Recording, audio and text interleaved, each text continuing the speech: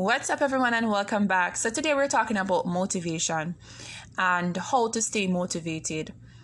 This is something that I learned for myself, which is that I am going to be my number one fan always.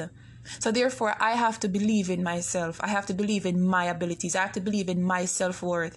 Because if you're going to sit and wait for other people to validate your dreams and other people to say, good job, carry on, you're going to wait and you're going to wait and you're going to wait. And yes, you might see a few people telling you that, you're doing a good job, but how often will they cheer you on? You have to get motivation from yourself. A lot of times, and I touched this on my last episode, we wait for other people to validate our dreams, to tell us that we're doing a good job. And in actuality, we're waiting for other people to accept us when deep down, a lot of people don't even accept themselves. I'm going to read a quote from Thomas A. Edison, and it says that many of life's failures are people who did not realize how close they were to success when they gave up. Think about it. How many of us are so close to success, but we're waiting on approval? I have a friend of mine that wants to start a business, and she's really great at what she does. But her other friends are projecting their own failures, their own experiences onto her. They're telling her, well, you know what, I did this business and it's not a good thing because a lot of people are doing the same thing and, you're not going to get much sales and so forth. But I look at it like this. I'm an optimist when it comes to pushing ourselves to becoming the best versions of ourselves. I'm an optimist when it comes to that because I believe that each of us have our individual signature.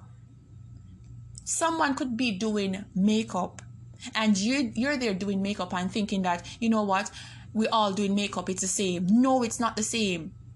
You might get the recipe, you might follow the recipe down to a T, but your flavor will always be different.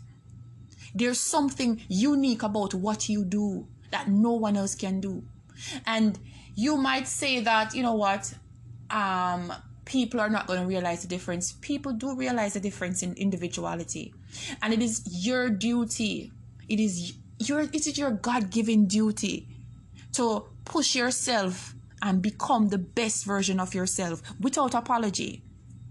I remember when I just started doing my podcast, I had done lots of Facebook videos, motivational videos and such.